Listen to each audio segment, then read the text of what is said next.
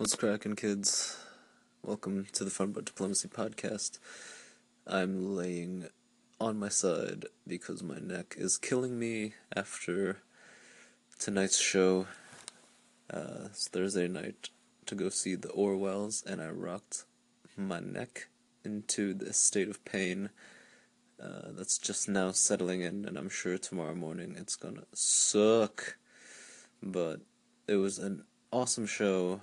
They always put on a good show. It's always a good time. Trying to sit up now. And I also discovered one of their opening bands, Black Pistol Fire from Austin, Texas. Also really rockin'. I called them good Black Keys because as much as I think Dan Auerbach is a very good musician, I don't really care for the Black Keys, but this band was, maybe we can call them like early Black Keys when it was still pretty raw. But anyway, let's get these plugs out of the way as always, and we can jump into this week's episode. As always, you can support Funboat Diplomacy by going on my Amazon portal link located on funboatdiplomacy.com. On the right-hand side of any of the pages, you'll find the Amazon portal link that takes you to Amazon. It looks like any other Amazon page, but it's linked to my account, and for all your purchases, Amazon sends me a small cut, and you don't have to pay anything extra, and you'll be helping out the show. On top of that, as always, you can come visit me at the Pacific Tradewinds Hostel here in San Francisco, and you can get a $3 discount using the discount code on sanfranciscohostel.com. The discount code is WaymansFriend3. That's WEIMINSFRIEND 3. Get that discount. Come visit San Francisco. The weather is turning great. Come here before allegedly it gets really foggy and chilly in the summer. I've seen a bit of a preview of it, but we'll see. It's still end of May, so we'll see what happens in June. And something new, actually, I just now finished setting up my Patreon page. Patreon is a crowdfunding platform for creatives, so I thought I would give it a shot. I think what happens is you pledge like $1 or so a month, so that's like $1 for 4 episodes. It's like a quarter episode. I think that's worth it, right? Don't you guys think it's worth it? If you think it's worth it, you can go on patreon.com/funboatdiplomat, or go on my website, funboatdiplomacy.com, and on the right-hand side, underneath the Amazon link, is another new box, that takes you to my Patreon page, and you can be a supporter, and that would be great. It doesn't cost you a lot, and I think after setting up your support, it just automatically sends me the cash. Okay, anyway, a lot of ways to support the podcast and the website, but we're going to jump into this week's episode now with June Saravia.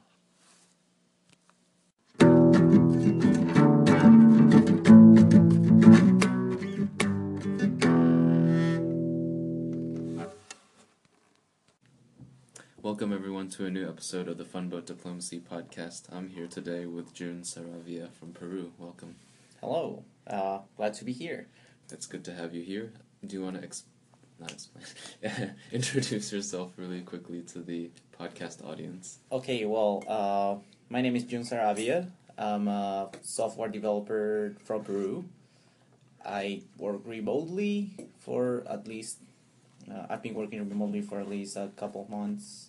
No, that's from February. That's more than a couple of months. And I've been doing software. My first program actually was when I was 12.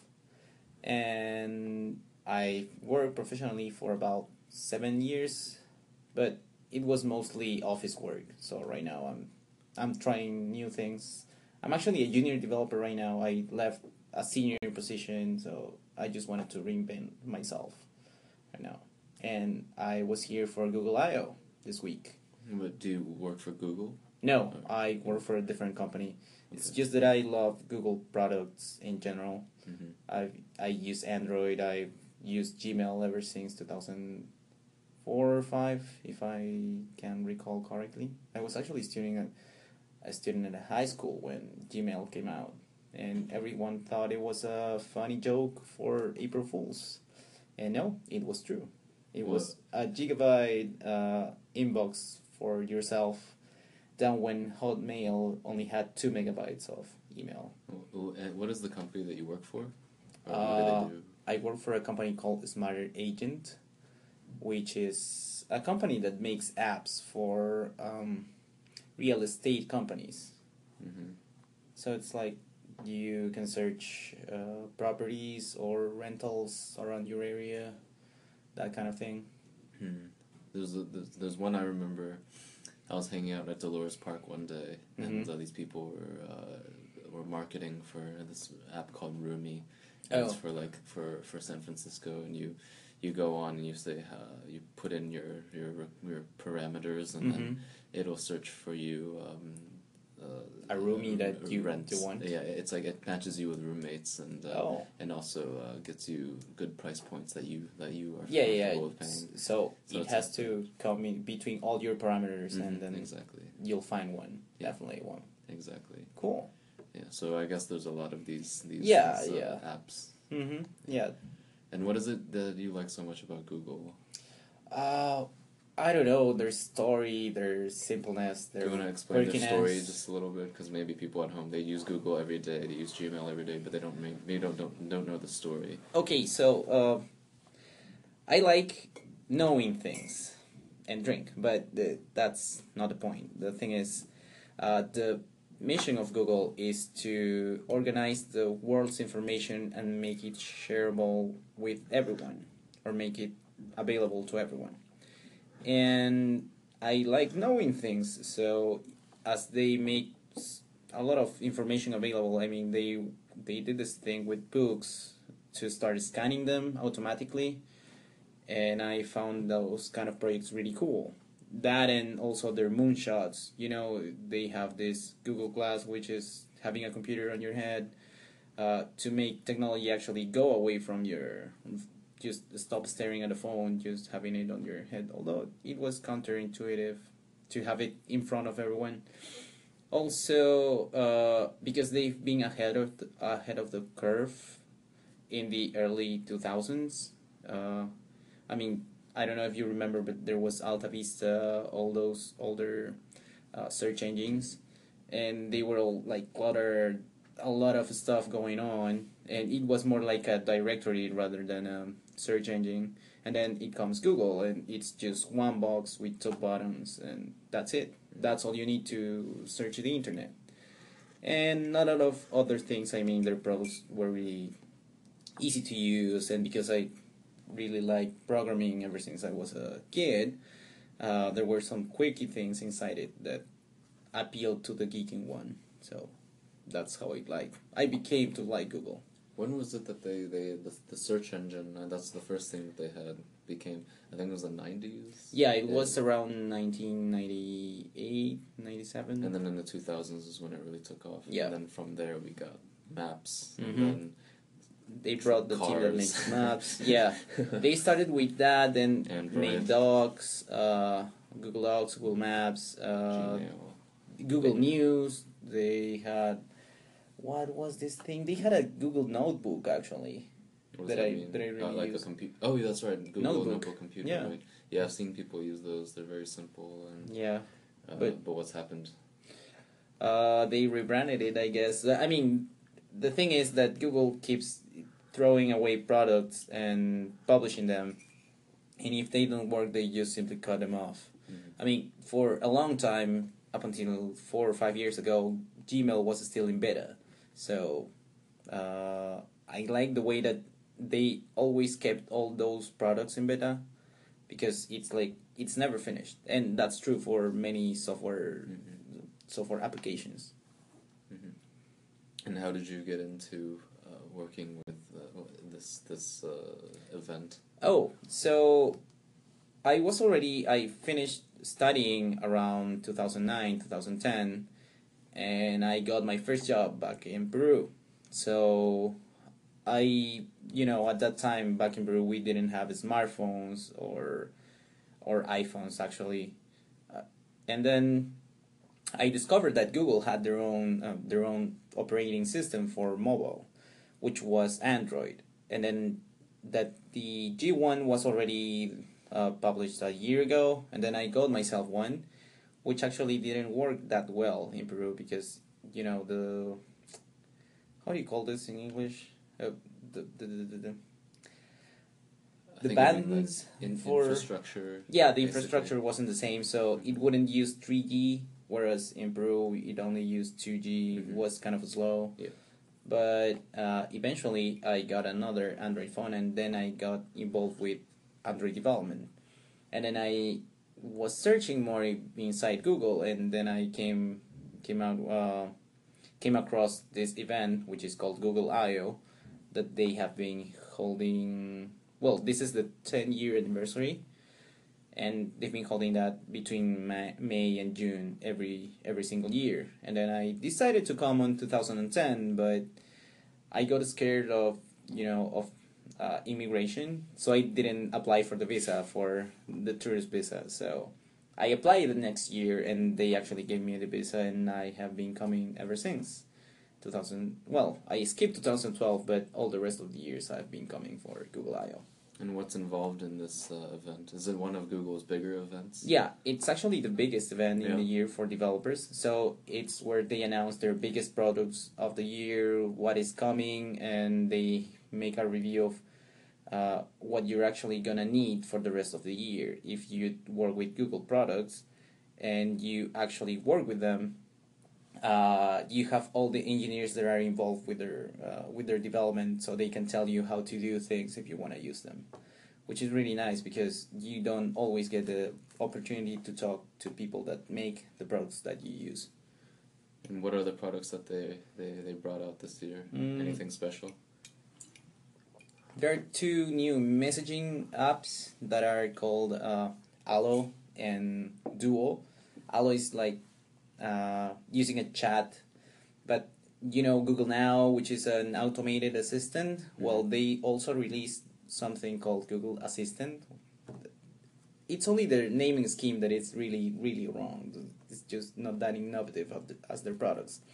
So they built in Google Assistant inside a conversation. So let's say we are talking about going out for dinner, and I mentioned, okay, let's go for Italian, and then the Google Assistant will suggest you to, do you want me to search for Italian places around? Do you want me to reserve a seat for 3 people?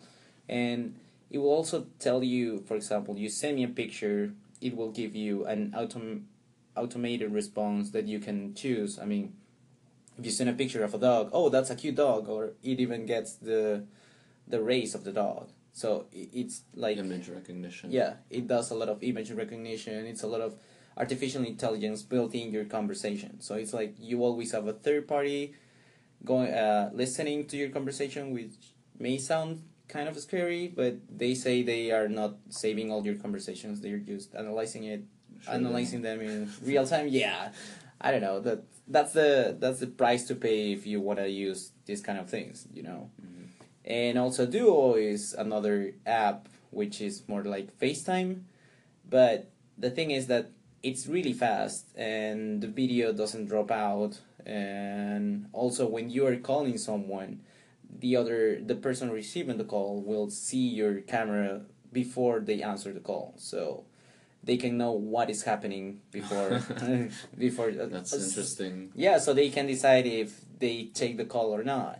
I mean, maybe it's your birthday and we only show you the cake, and then we say surprise. These kind of things. It's for video calling. What was their reasoning behind doing this, so that you can see what's on the other side first?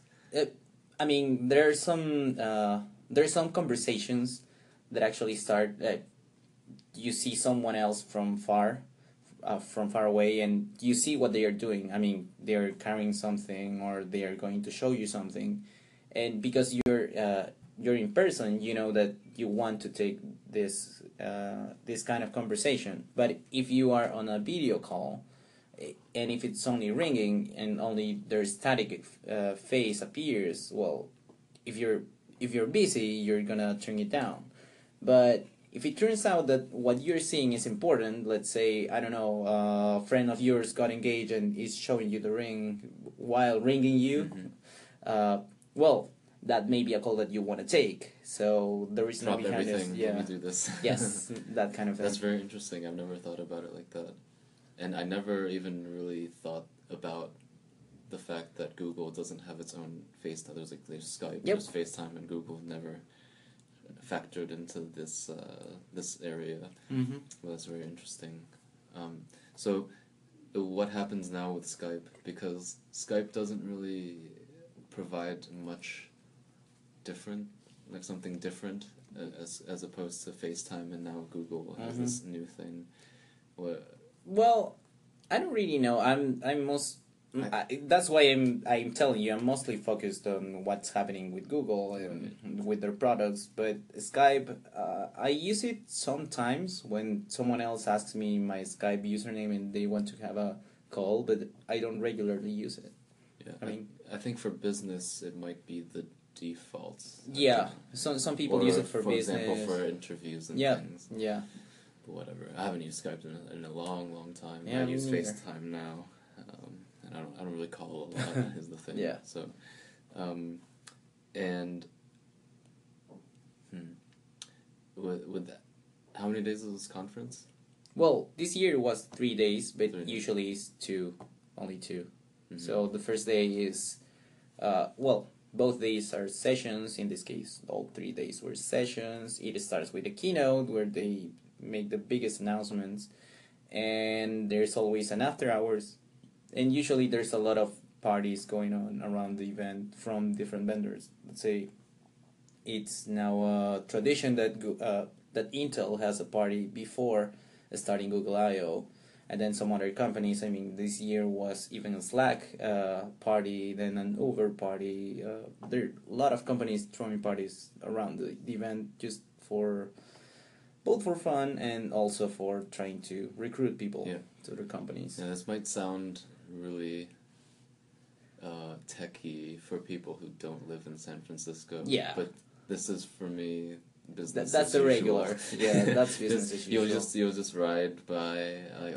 I'll be biking around and I'll see that there's a convention for Microsoft or for this and that, and then Uber everywhere. Yeah. People with Lyft coupons, and you said Slack, and everybody is super techy. I don't know how you must love it because that's what you do. Yeah, so. That's what I do. So Yeah, but there's this thing in San Francisco now. It's like the difference between people who have lived here before and movements from before, mentalities from before, and then suddenly all this tech. But it really is incredible. If you've gone to Silicon Valley, and so it's like on the train you'll see people with virtual reality headsets. They're just doing their thing. And then there's the Google cars, Google bicycles, Apple bicycles, Facebook bicycles, and it's kind of this futuristic thing. I don't know.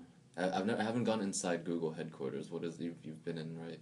Yeah, I've been there. How is the setup? It's like a university campus actually. So there are different buildings, and you can go from one to another. Most recently, I had a lunch with a friend from there that actually got hired like a month and a half ago, and he has told me that you can do practically anything at Google headquarters. You could practically they don't let you sleep there, but that's the only thing that is left for you to be living inside the Googleplex. So they have laundry, they have daycare, they can take care of your bike, of your car. You cut your hair. There's hairdressers everywhere. There are a lot of restaurants also. You can pick whatever you want to eat every day and just take it. You just take it. That's so strange. It is. I didn't get to go inside, but outside already I could sort of tell. Yeah. It's just this little paradise sort of workplace. Yeah, well, that's how it is around all around Silicon Valley, right? Yeah. Many companies do Facebook that. is like that as well. They'll shuttle you to wherever you need to go. Mm-hmm. It's incredible. It's the brain power of the Bay Area. Yeah. It's hard for me to if you were to gauge like numeric like quantitatively the brain power of the world with like bar graphs on every single part of the world. Like And Silicon Valley would be it would be far high. and by far the highest bar. Can you imagine somewhere else that has better like a higher brain power? I don't know. Well, I know there are some hubs around the world that are really competitive on, not only technology but entrepreneurship in general. I know that Israel has some places where it is really, also the brain power is really high. Inside China also, you can see that people may call them rip-offs, but they are actually doing the same thing that the Western world is doing, but on their own way, and because they have the Great Wall of China, not the one that is the touristic attraction, but the one that is the internet wall, doing things inside there. It's like they can do it with so many restrictions that they can even match the brain power that comes from here. So and also there are more of them. So yeah, that's the thing.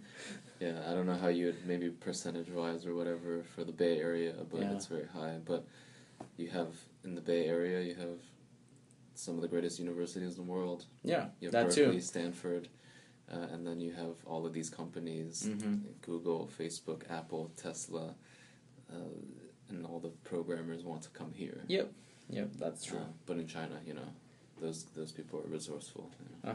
Yep. I always say that no matter how good you think you are at what you do, there's a Chinese person who's better than you because there's so many of them. Odds are they're just going to be better at you at something. And for cheaper as well. So yeah. I saw this thing on Vice. It was very short, but it was a guy who his whole thing, all he did was make computers to mine bitcoins. Oh yeah. And so he has a floor of this flat, and just it's all computers. It's a farm. Going away. I don't even know how it works, really. I don't understand Bitcoin. Maybe you do.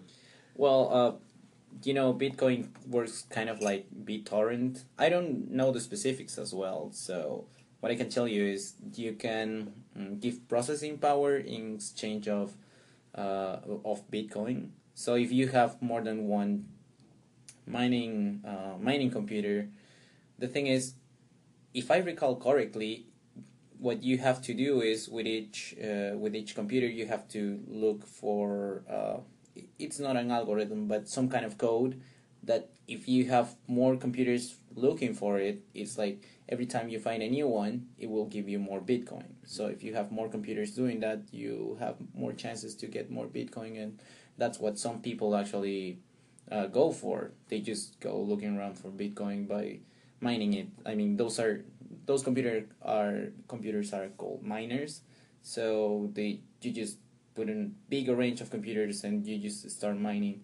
It will give you like a really small fraction of a Bitcoin an hour, but it's something and it adds up. So every Bitcoin I think is like $200 if I'm not mistaken, or even more, I guess. That's a wild world we live in. Yep. Right now, yes. That's really something that it'd be in science fiction films back in the day, and now you use computers to mine wealth. Yeah.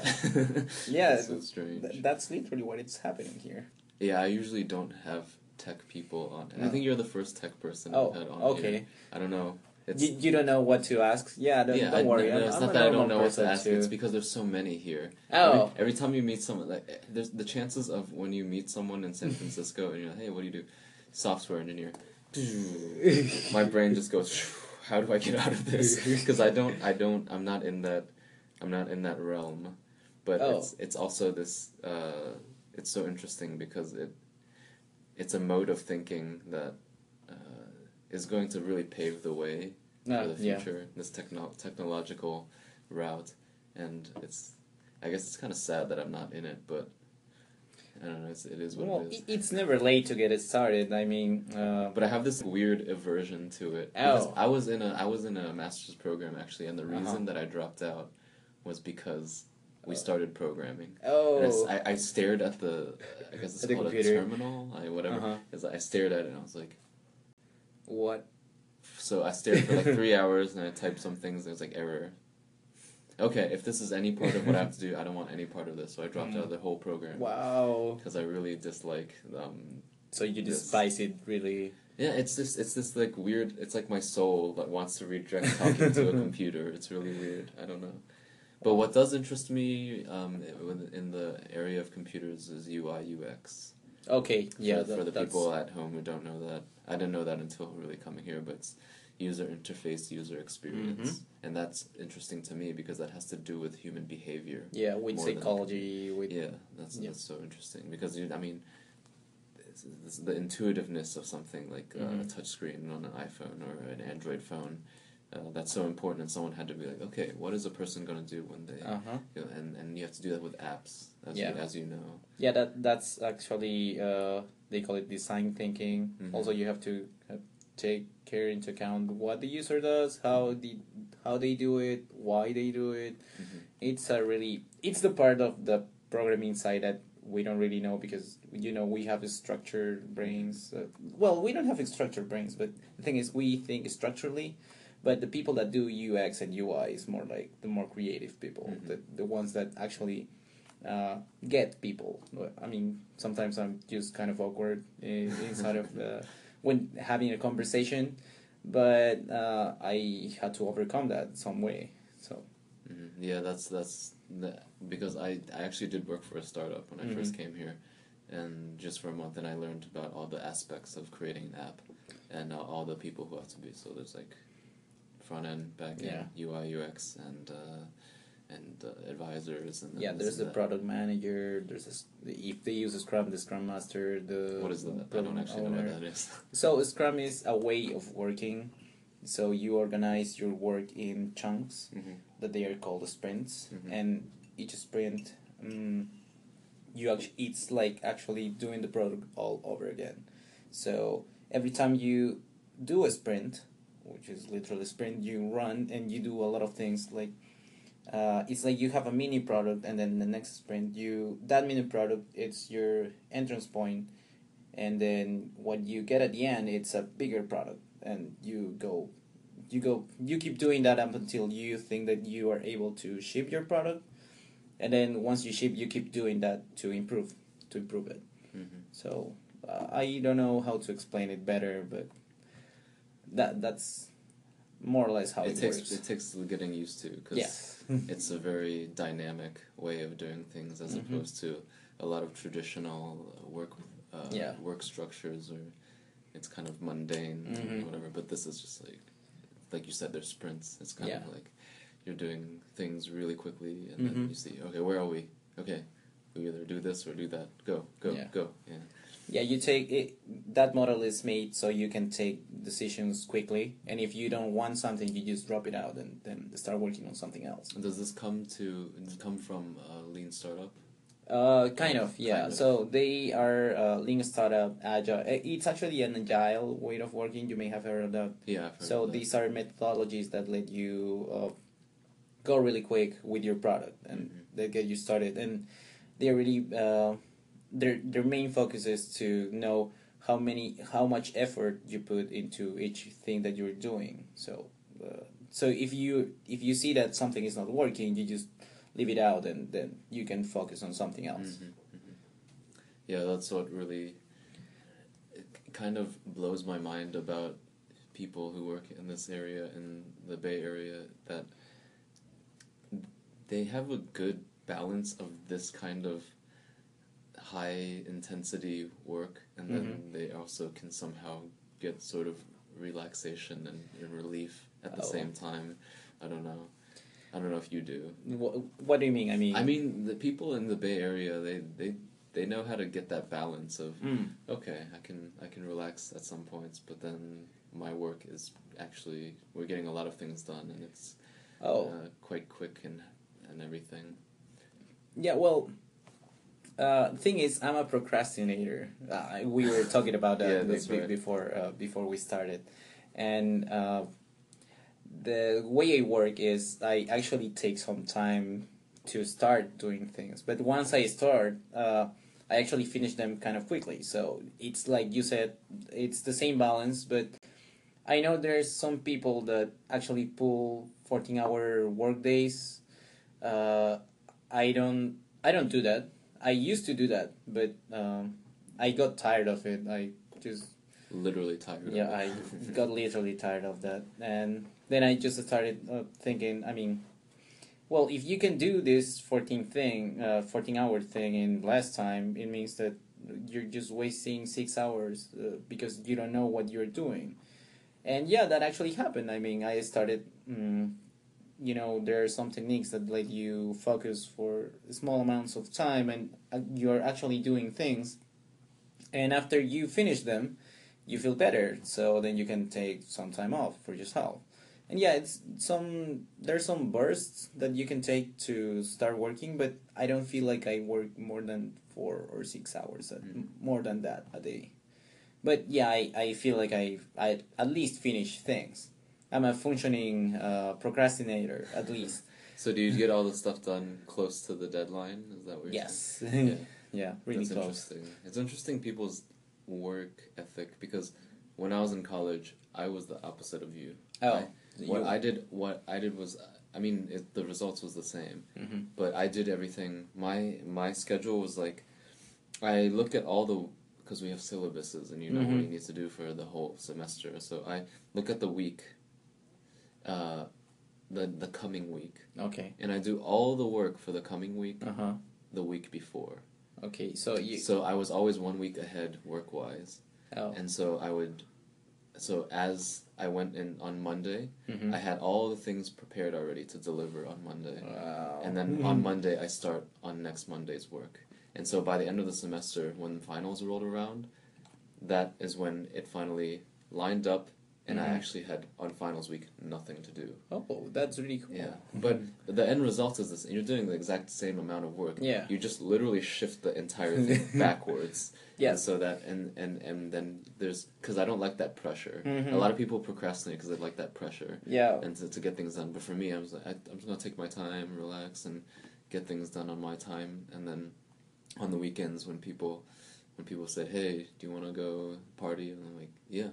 Yeah, I finished my you work can do already. it. Yeah, so, and I also on Friday evening, or in the afternoons, I worked at the front desk of the language department. Uh-huh. And Friday afternoon from 1 to 4 is when everyone leaves Yeah. to go home. So I'm sitting at the desk and I was paid to just do my homework. If I had readings, I had free printing, so I would print That's out really myself cool. and I could highlight things. And so it just helped me get everything done. So that's actually called procrastination. So procrastination. Precrastination. Yes. That's So cool. I've never heard of that.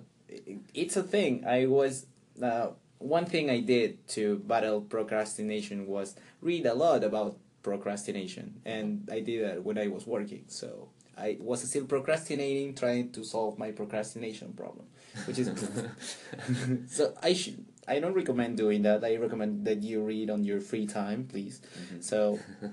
But what I learned was these kind of things, and there's this website called Wait But Why that actually it's the best explanation you can have about procrastination and why the human race procrastinates actually. What is this called? Wait But Why. Wait, but why? Yes. Is it for other things or just That, for... yeah, actually, they had a really nice reading about Tesla and why he's doing things. I mean, Elon Musk? Elon Musk. I was going to say Tony Stark, but yeah, it's almost the same thing. Tony Stark, Yeah, yes. he is Tony Stark.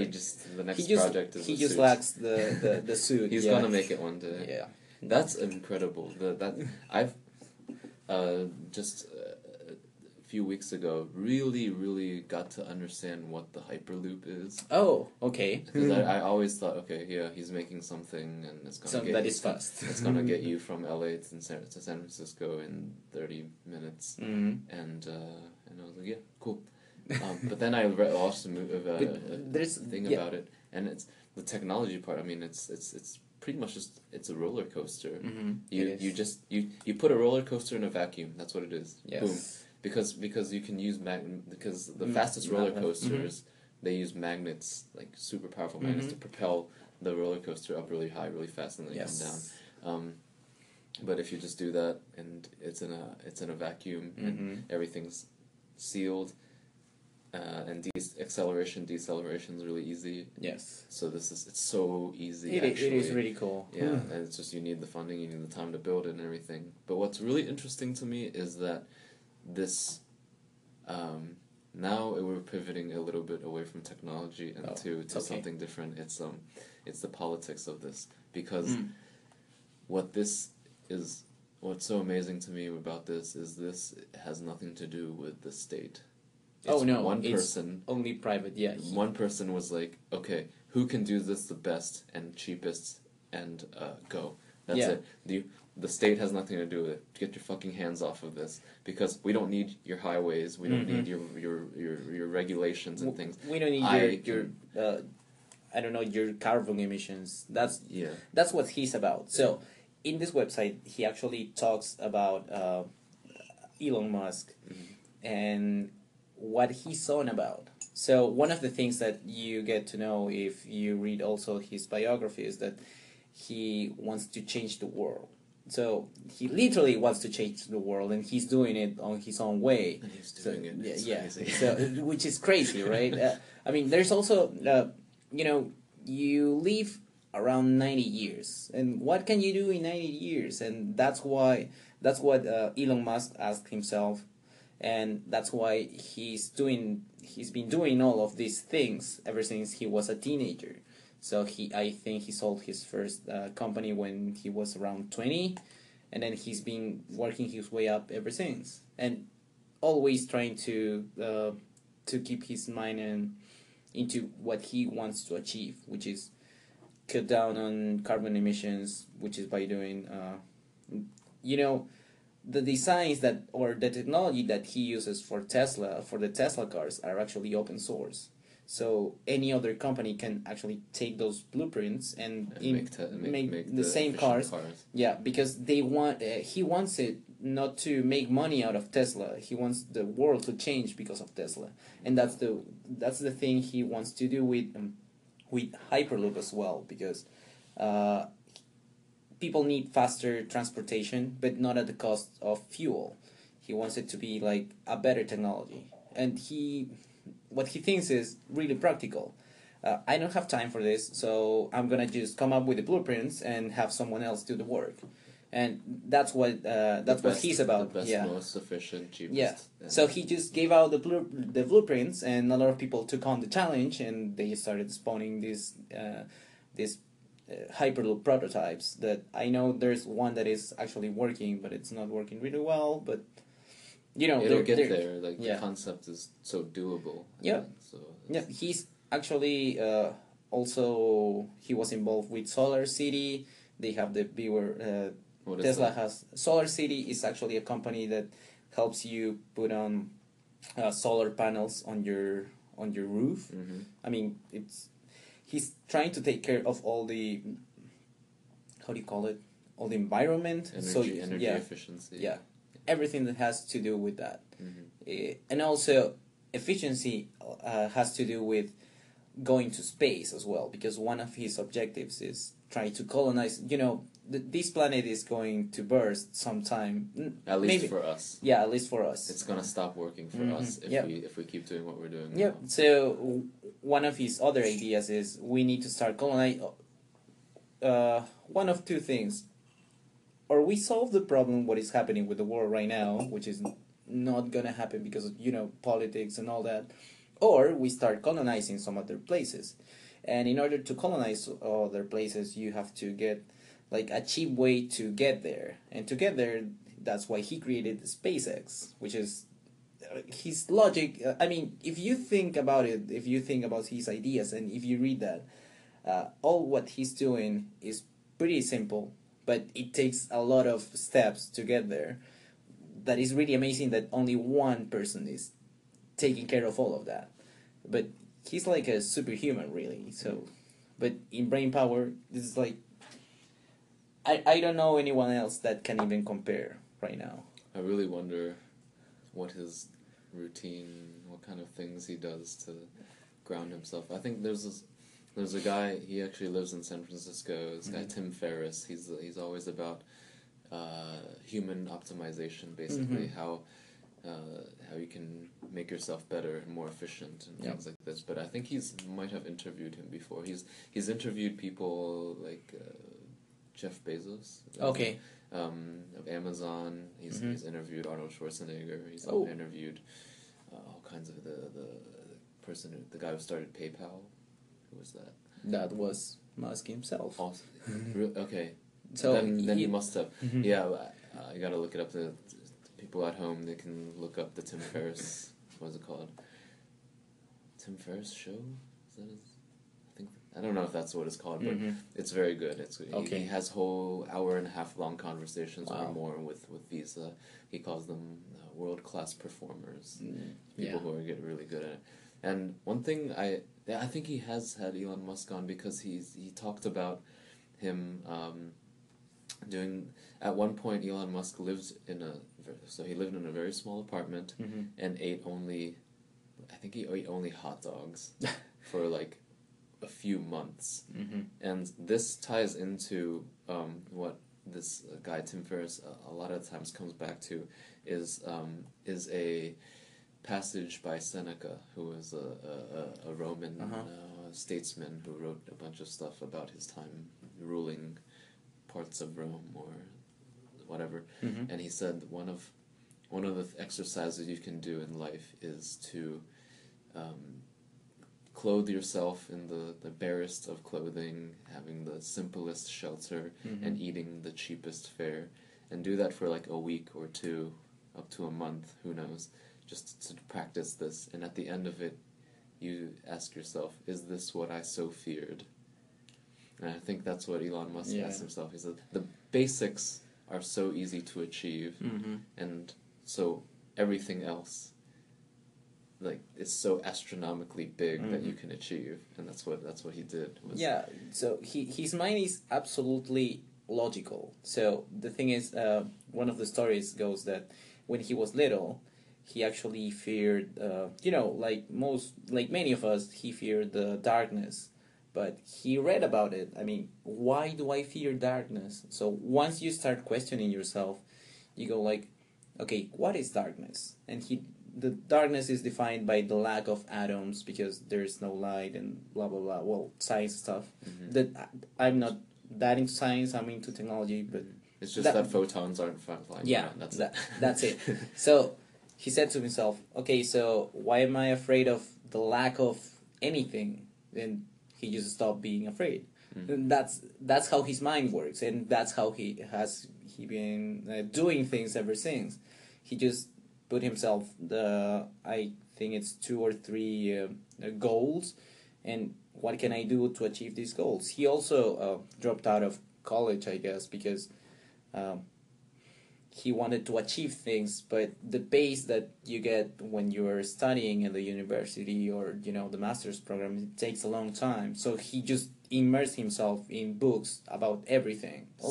Basically self-teaching. Yes. Yeah, and what they say about college, this one's, I don't know who's they, but somebody says, I heard, is the pace of university is the pace for the stupidest person at the university. Yeah. Actually, yes. Yeah. So that's how I could do everything 1 week in ahead, if I wanted to, 2 weeks in ahead. Not saying that I'm smarter than anybody, but there are people. You just were faster. There are people who are for sure dumber than me. Yeah. Well, it happens both ways. I mean, there are people much smarter than one, and there are people much dumber than one. Yeah, and most of us are in this normal curve in the middle. Yeah. Yeah, that's it's great. How did you get into technology, and how is the environment? Where are you from in Peru? I'm from. It's a funny story. My family is actually from the coast of Peru, but it's not from Lima, which is the capital. It's 120 miles, 150 miles south from a place called Chincha. Well, they are from here. I was born there, but I lived most of my childhood in Pisco, which is a place closer to the coast, 30 miles south of Chincha, and that's a place famous for having these winds called Paracas, and also because of Paracas, which is a natural reserve, and the beaches and the food, these really cool places. Because my grandparents from my mother's side were living there. We ended up living there on my whole childhood. Uh, at one point, my mother started teaching at a institute, and there was this summer when I was going from middle school to high school that I wasn't doing anything with my day, so my mother told me, "Oh, there are computing classes here in the institute that are free for anyone." So I just took those classes with a friend of mine, with my best friend at the time, and I started liking it because the first program I wrote was actually using a flowchart. So you had different shapes for different things that a computer program would do. Like, a square would be for an input. How do you call Triangle. it? A triangle would be for taking a decision, or another kind of figure would be for doing different things. And that's how you start thinking logically. Oh, everything can be put in an algorithm. Like, if you want to cook, you first get the ingredients, cut the ingredients, do the thing, and that's it. You can write programs for everything. And then I just stopped thinking about it through all high school because I didn't got any programming classes there. And then I moved to the capital in Lima. And it was there that I became more interested in computers because my family bought a new computer a couple of years before I graduated. And then there were these kind of courses that you could take online, but you had to go to a real institute to take the certification. And it was really funny because I was 16 years old at the time, and when we went there to get I was actually pretty shy, so I always went with my mom everywhere. I feel ashamed of that, but it's a good story to tell. We went to the front desk to ask about my grades, and there was this guy who was really proud of himself. He looked like 35, I guess, and he was proud because he had like 75% of it. It went well for him, so he passed the grade. He got the certification, but his grade was 75%. And then I came in, and my mom asks for my grades, and she's like, "Oh, is this your name?" Because my name has always been a problem there, and sometimes they get Why is your name a problem? because it should be John, but it's written June because it has a double O. You must know, in the audience, you must know that my name is JHOON, Mm-hmm. which is a typo. Actually, it wasn't intended to be like that. Wait, who made this typo? The one at the registration office. So it should be John? Yes. How did they... That's like a really heinous thing to Yes. mess up your name forever is gonna be. Well, I mean, but I was gonna ask you, like, what is the origin of this name? it's a typo. It's a typo. It was supposed to be John because. So you were supposed to be John, like pronounced Yes. John. Yes. Okay, but it was. It was. Your last name though is That is Peruvian actually name, a Spanish yes. name? It's Peruvian, kind of Spanish. Okay. Yeah, from Spain. Because I was gonna ask you, because that looks to me like it could be maybe Indonesian or something. Like yeah. June. And also, I look kind of Filipino. Yeah, People kind of tell me, "Oh, you're from Philippines," and because I don't have an accent when talking, Mhm. like a Latin American accent, then Right. they cannot really tell. Yeah. That, well, You could have fooled me. I was Yeah. gonna ask you earlier, but I forgot. But then now you're explaining it. That's amazing. Yeah. It's so funny. Yeah, it is funny. I mean that's how things came to be. And then when I started working, people saw two O's and they just started calling me June. And it's like, I'm not a month. I'm just a typo. And then, well, let's go back to the Right, story. right. And then we had the grades, and I got the 100%, which was really cool for me. 100. Yeah. No mistakes. No mistakes. Because it was, it was to master Windows, Office, Word, Excel, that at the time were like kind of important to have certificates about it. And then looking back,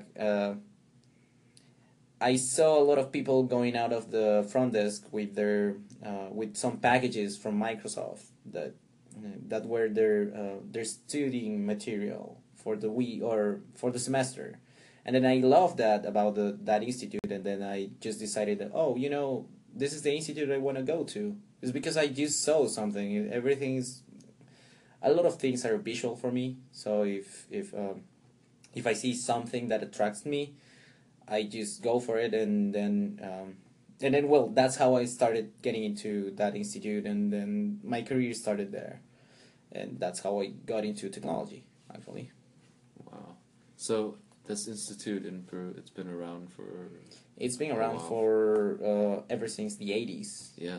So it's really old, but it's one of the good institutes is called Cybertech, but right now I think it's one average institute, because now they're a lot more and they're a lot better than that one. So, but I learned the basics, which is the important part, and then in technology, if you don't keep yourself up with the new technologies, it's gonna take off. it's gonna take off. Yeah.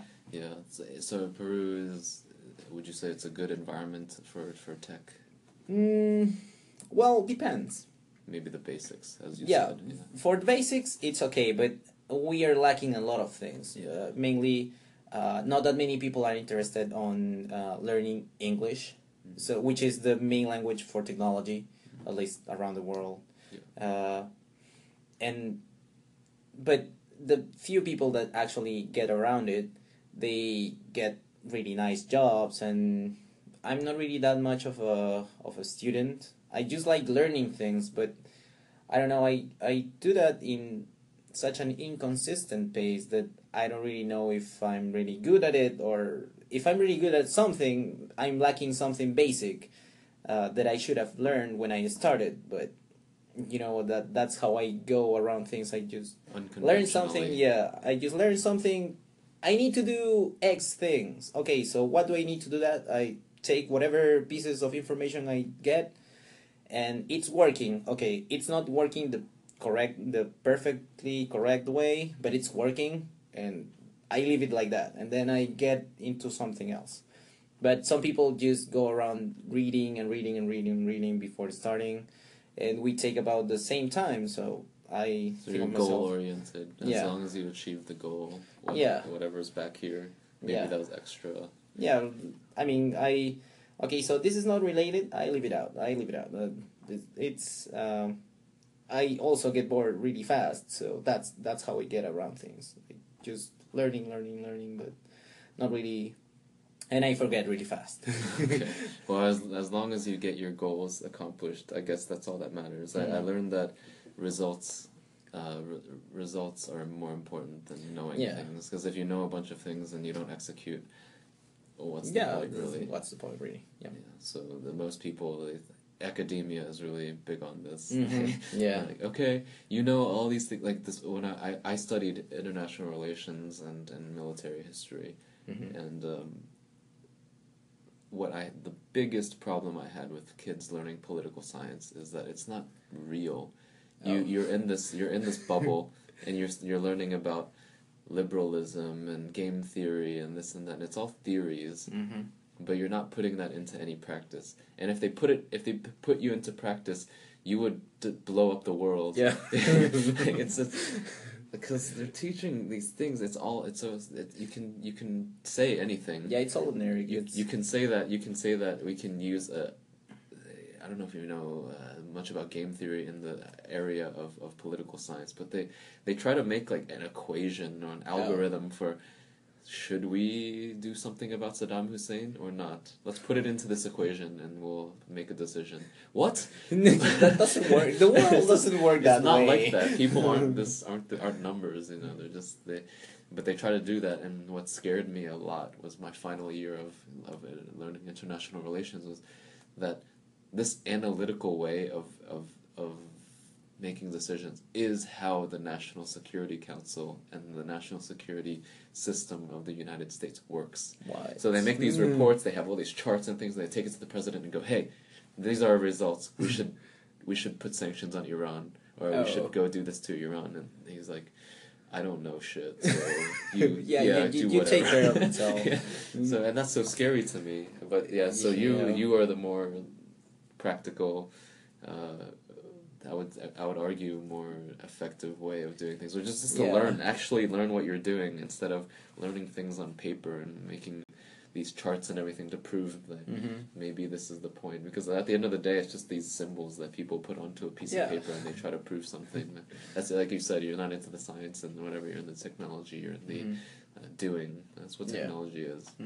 A lot of science is just whoa, what do we think? We're going to write this 80-page report that nobody can understand. Just the five of us can understand it. Oh, I mean, it's really good that also a lot of people think of computers like the everyday gadget that you can use, but if you think it down to the level where, you know, that the processor, what it's doing is just running electrons in and out, or just changing currents and doing a lot of things that are behind just a single stroke of the keyboard, people will just blow their minds. It's really a lot that you have to grasp if you wanna get to the smallest thing that you're using. So that's what it's doing, right? This computer,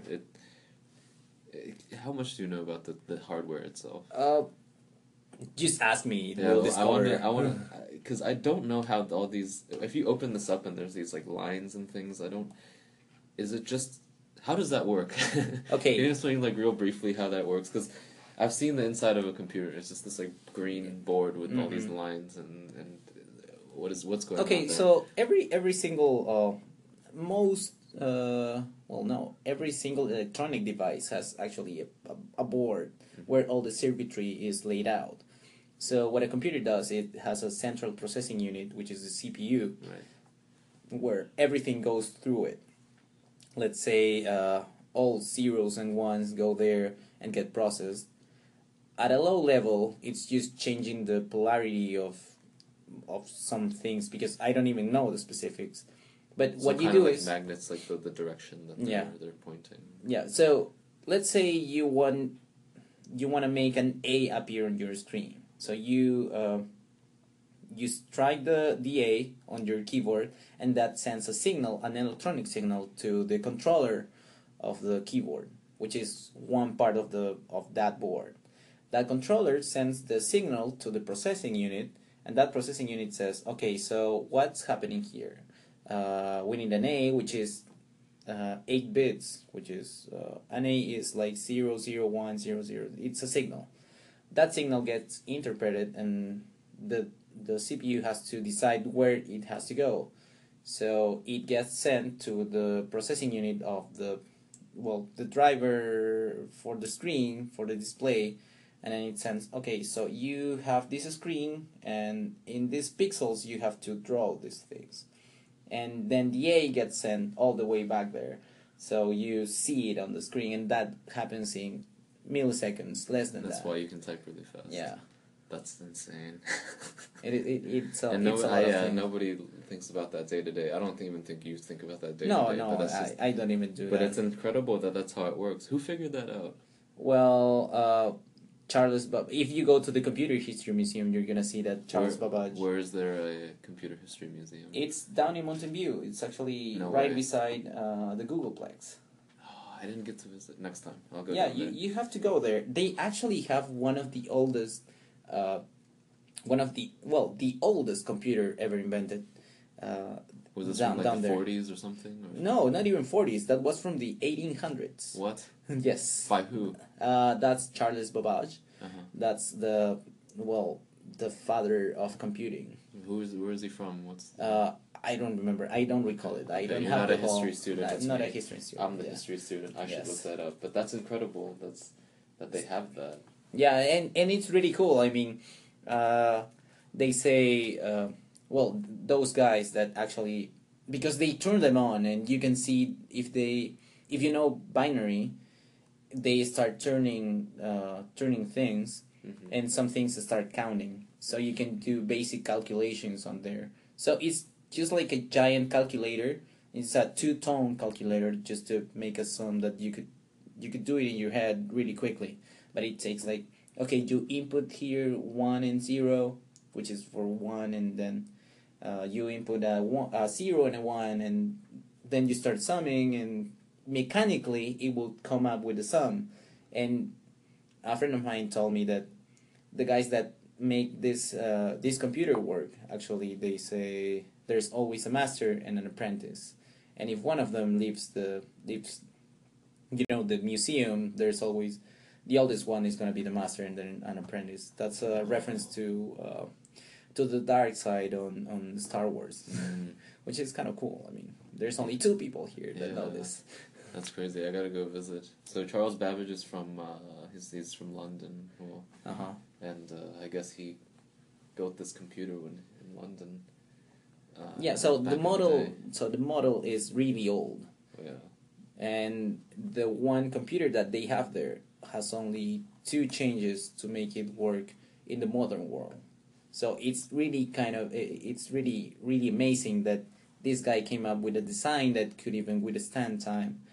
And the only changes they made was so it can be easier to handle, because that thing actually required a person with a really strong person to crank it. Yeah, to crank it. Well, that's crazy. So it was actually brain power. Have you seen Imitation Game? Yeah, of course. So that reminds me of this computer that Alan Turing. Yeah, it's kind of like that computer. Yes. Yeah, that blows my mind. That movie. Do you think now we could do that? That's how computers like were. With our computers, would it be easier to break the code?